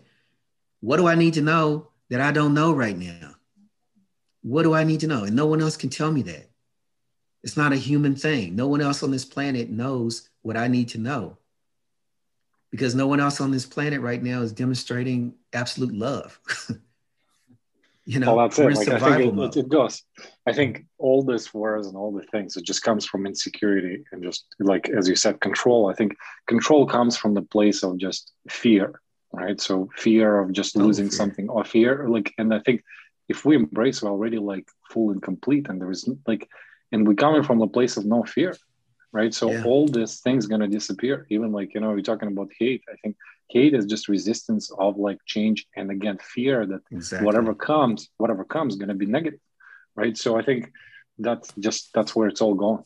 That's where as long as you just, as long as you come in with no fear. Yeah, we don't deal with whole and complete, and we don't deal with no fear well. You know, everything's driven by fear, what we're going to lose, all this sort of crap. You know, and then we keep trying to get solutions out of that mindset when you can't solve the problem with the thinking, the mind that created it. You know, that's just stupid, but that's what we do. That's what we do. So for me, the last thing that I want to say about this is what I'm doing with myself. I'm trying to observe my implicit biases through just seeing what I don't know that I need to know. I'm on automatic, and my automatic is survival, and my automatic is winning. My automatic is getting up one more time and I've been knocked down. You knock me down, okay, great, I'm here, I'm hurting, I'm gonna lick my wounds, then I'm gonna get up. But the problem is, when I get up, somebody's gonna get hurt. I'm not getting up in a passive way. I'm getting up swinging, because that's how I know how to get up. Otherwise, I'm just gonna lay here in a heap. So even that doesn't serve me, because when I get up, there's some damage. It's like, you know what's reminding me? Sorry, I'll just like remember what was Daddy's Home. Like, remember the part 2, like where it's like family movie where this big guy comes back and just like, and I think we also just got embedded in our like minds that we need to get up and just fight. Where it's like, remember the girl in the movie said to, like somebody said, instead of fight, let's dance. Like, you know, and just he's like, let's do dance instead of just fighting, because I think that's something to because you don't have to bring, like, you know, if you bring this negative and shit to my life and just you're really against me, like somebody said about this, like really lots of wise people, and they said you cannot just cure hate with hate, or just you know, hurt with hurt. There's a saying said hurt people, right? So, and I think that's a crazy part. You need to just really embrace the change, embrace whatever is happening, embrace the hurt you're going through, but come back more powerfully, knowing who you are with this love, and just adjust it, because this is the only way to go. Like, I think the future is always going to be bright and happy. It's just all on you, how you take it. Yes, I love that. You can't change hurt with hurt. That's real. But that's how we do it, though, man. We're hurt, so we try to use that hurt to come up with our solutions, and that's not gonna happen. So the planning, I don't know if it's unexpected, John. I don't know if this is unexpected or not, because every time there's some forward progress, there's always a backlash. You know, you get rid of slavery and then you get Jim Crow. You know, you have Obama, you get Trump. It's like every time you push forward, it's like the forces that are there, present in that moment, they haven't really changed from, they push back. And that's perturbation. Perturbation's that boiling water, or when you try to push through a balloon, it's that moment of just about to push through. And if you can push me back, no change. But if I burst through, then I'm into new territory. I'm in a new state. I've gone from being water to steam. But the problem is, how do I function as steam? I'm water. I know how to be water. I don't know how to be steam. Because I'd rather be dirty water. You see people who would rather be dirty water than have to become steam. Because what happens to me? So that's where I am right now, man. I'm allowing myself to become steam, and it's perturbation. It's not a soft, easy process because it takes a breakthrough. I'm just looking at my breakthroughs. You saying I want to be this, man. I'm like, it always comes from man's work. Somebody would say, "Be like a water," right? Remember that? Yeah, Bruce Lee, be like water, exactly. Don't be a steam. Be like a water. That's Bruce Lee. Well, flow like water. Yeah. So my plan right now is just to observe myself and allow myself to change. And so I got to get rid of my judgment. I got to forgive myself. I got to forgive others. I don't do forgiveness easy, especially toward myself. But I have to learn. I'm learning forgiveness. I'm learning to look at myself and to learn and to let myself change without trying to change. I think I know to change. I'm a planner. That's what I do, strategic planning. But I don't know what to do because I'm trying to change from the same mind that created all my crap. So I'm trying to let go of myself and just notice who I am. And I got my implicit biases, I can see them. And I got my explicit biases, who I've built myself to be. And when they're not matching, it creates havoc for me. When who I am in my true self, all my fears and all my crap, my driving behavior, when it doesn't match this man that I've created, my Olympic gold medal coach, Steve Anderson. When I don't show up as an Olympic gold medal coach, Steve Anderson, and I show up as scared little 9-year-old Stevie, and they don't match, it causes me some serious internal mental, emotional conflict. And it doesn't look pretty in the world. I don't express it in a pretty way. So I'm going to have to get who I am today and who I am inside to match better. And that's what I'm trying to do, is get me to more congruent and to match instead of, and Alex, this talks to what you're talking. We can create change and we can be different, but that shadow's still in there. And when we're under pressure, you see the supremacy, you see the racism, you see the bias, it comes straight to the surface. And I think because of this ugliness, I've been resistant to call other people out and call myself out and call out the system, because it allows me to be a hypocrite. Allows me, if I don't, it's a gentleman's agreement. I'm not calling you out, so I don't have to change. I can be a supremacist. I can be, I can try to dominate over young people or women or whoever the hell I try to dominate over. And I'm not gonna call you out. You don't call me out. Well, it's over, man. Call me out. So, Sean, what are your takeaways, brother? Yeah, just one comment on that thread, and thank you, Steve. It was very impactful, man. The paradox, you talk about paradoxes with humans. A tolerant society cannot tolerate intolerance, because for us to be civil and for us to appreciate and respect each other and embrace the differences, the people who can't don't belong. It's just a paradox, right? Because they will always be adverse, they will always be against. But in that same vein, we think like things that happen like the world wars and, the constant struggles that people of different races, different genders are going through on a continued basis this modern day, it's never going to end either. And we think at some point there's going to be relative peace and these issues are just going to figure themselves out. The boiling water example, we'll always be water. We want to be steam. We think we can be steam, but humanity will still be water. And, that's okay. But it's a matter of, continuing to fight for that chance and continuing to support the younger generations. And it's never going to end in it, because we, at least my generation, is a child of the baby boomers. So it's the baby boomers, and then I'm the child of the baby boomer. And, there's a certain relative peace that I've always known because I happen to be in North America. And there's been no, immediate danger in the way countries like in the Middle East are going through every day. They have a much different view on how life is right now than we do here. We're dealing with COVID, we still have the chance to deal with COVID, where some of them are, can't even have clean water and soap to actually deal with it and protect themselves.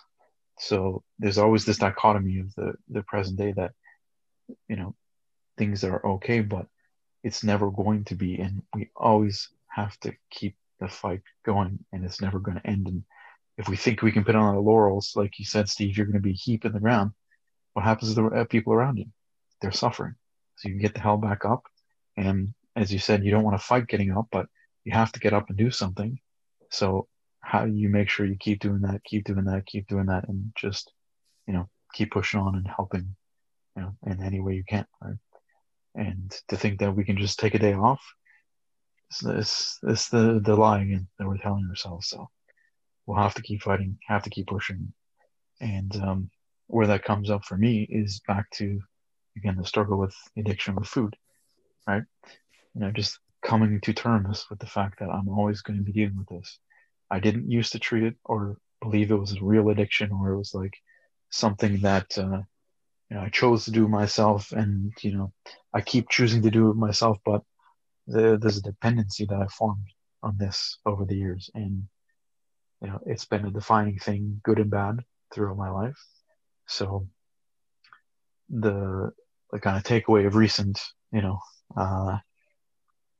things that we discussed here is just being able to be present to that, and knowing that there's a responsibility in making that, something that I keep working towards. And then by starting to talk about it more, which I don't that often, is how can I help people who have also been struggling with this, who continue to struggle with this, and maybe give them some support and inspiration to fight themselves and to keep battling it and, better themselves against it and prepare. So that's kind of something that's coming out from this. Over to you, Cornell, for some final thoughts on today's talk, man. Final thoughts. I if I can say anything, and I know generally speaking, we like to have what do we call it? A post-mortem kind of thing for these calls whenever we have them. I'm just going to say it right out here, right now, where we say what went well. This topic did not register off the hop as something as passionate as it has turned out to be. So I like the many facets that we looked at as far as resilience in spite of adversity. We all have our own challenges in our personal and professional lives that we're battling, and clearly we're hearing it from many different lifestyles on today's show. So for me, the takeaway is that we must remain resilient. We have to continue doing what we're doing here, because clearly we're all well and self-aware enough that we need to make a few changes and keep fighting the good fight. So the takeaways are being open and listening to a lot of these things, and recognizing where my own boundaries are that I've got to break through, as Steve put it, to break through that barrier. So that's my takeaway. Oh, and I want to see if I can meet up with Scott afterwards, because he says he does artwork. Yeah, cool. All right, Mr. Mooney, if you can give us some thoughts and kind of takeaways from today. Yeah, this has been a great conversation. A couple of things came up for me around resilience. My purpose in meeting my men's group and organization and things is to build resilient community. And my context for it is that every man on the team is capable of leading the team, and that every man on the team is a leader of the team. Although I'm a captain, every man on the team owning the success of the team is what makes it successful. So it just makes me think about, like, we only win if everybody wins.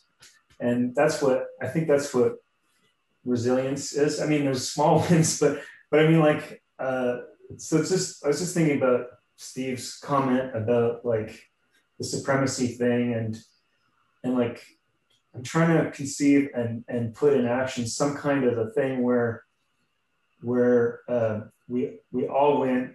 Everybody wins. That's the way to win. If I want to win, I want everybody to win.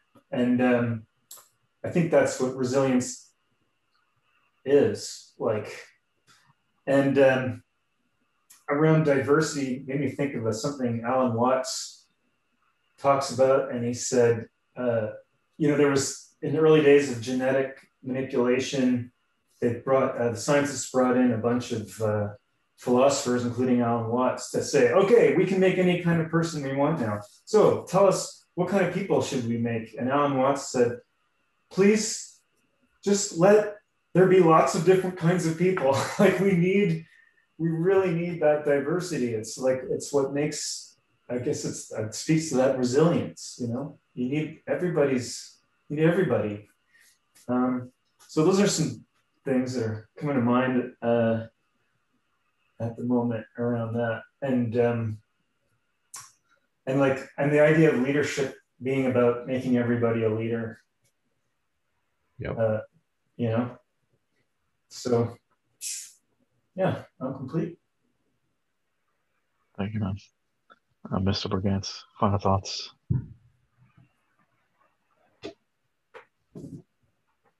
Embrace the change with no resistance. Like, I guess, embrace the change with passion and understanding. I think that's, if I were to word it for myself, that's what it is. I think I'm doing it quite a bit, and I'm simply learning. Like, there are lots of aspects which came through the call, which I'm just making notes for myself. I think definitely I think constantly remind that the change will come. And I think the last portion, as we were just discussing with Steve, like, I think just be conscious of how you're reacting to this change, right? I think for myself, I'm almost thinking just that's the cause of most of my problems I created through the years. Depends on how I react, whether I go in ego or whether I go by society rules.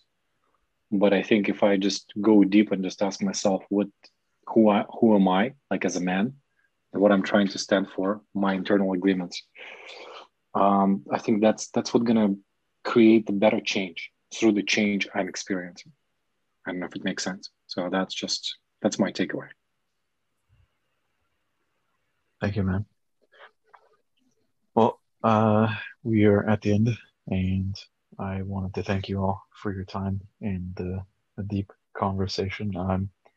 And in Cornell, I purposely weave these in a way to make sure we go deeper than you might think offhand.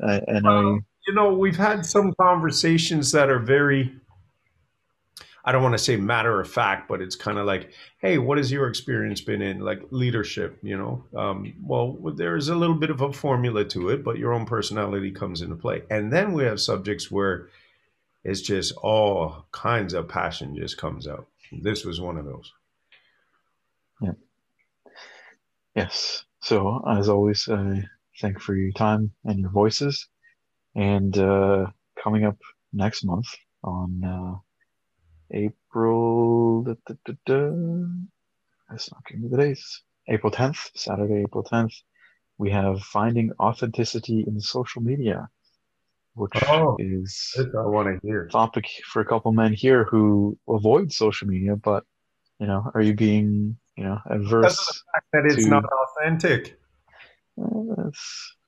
That's interpretation, isn't it? Perception. Yes. So we'll be exploring that and what that looks like. But so hopefully you can come out or listen in. Again, thank you for your time. It's a wonderful talk, and wish you all the best for today and the weekend. Thank you, man. It was good talking to you, and Mr. Holler, thanks for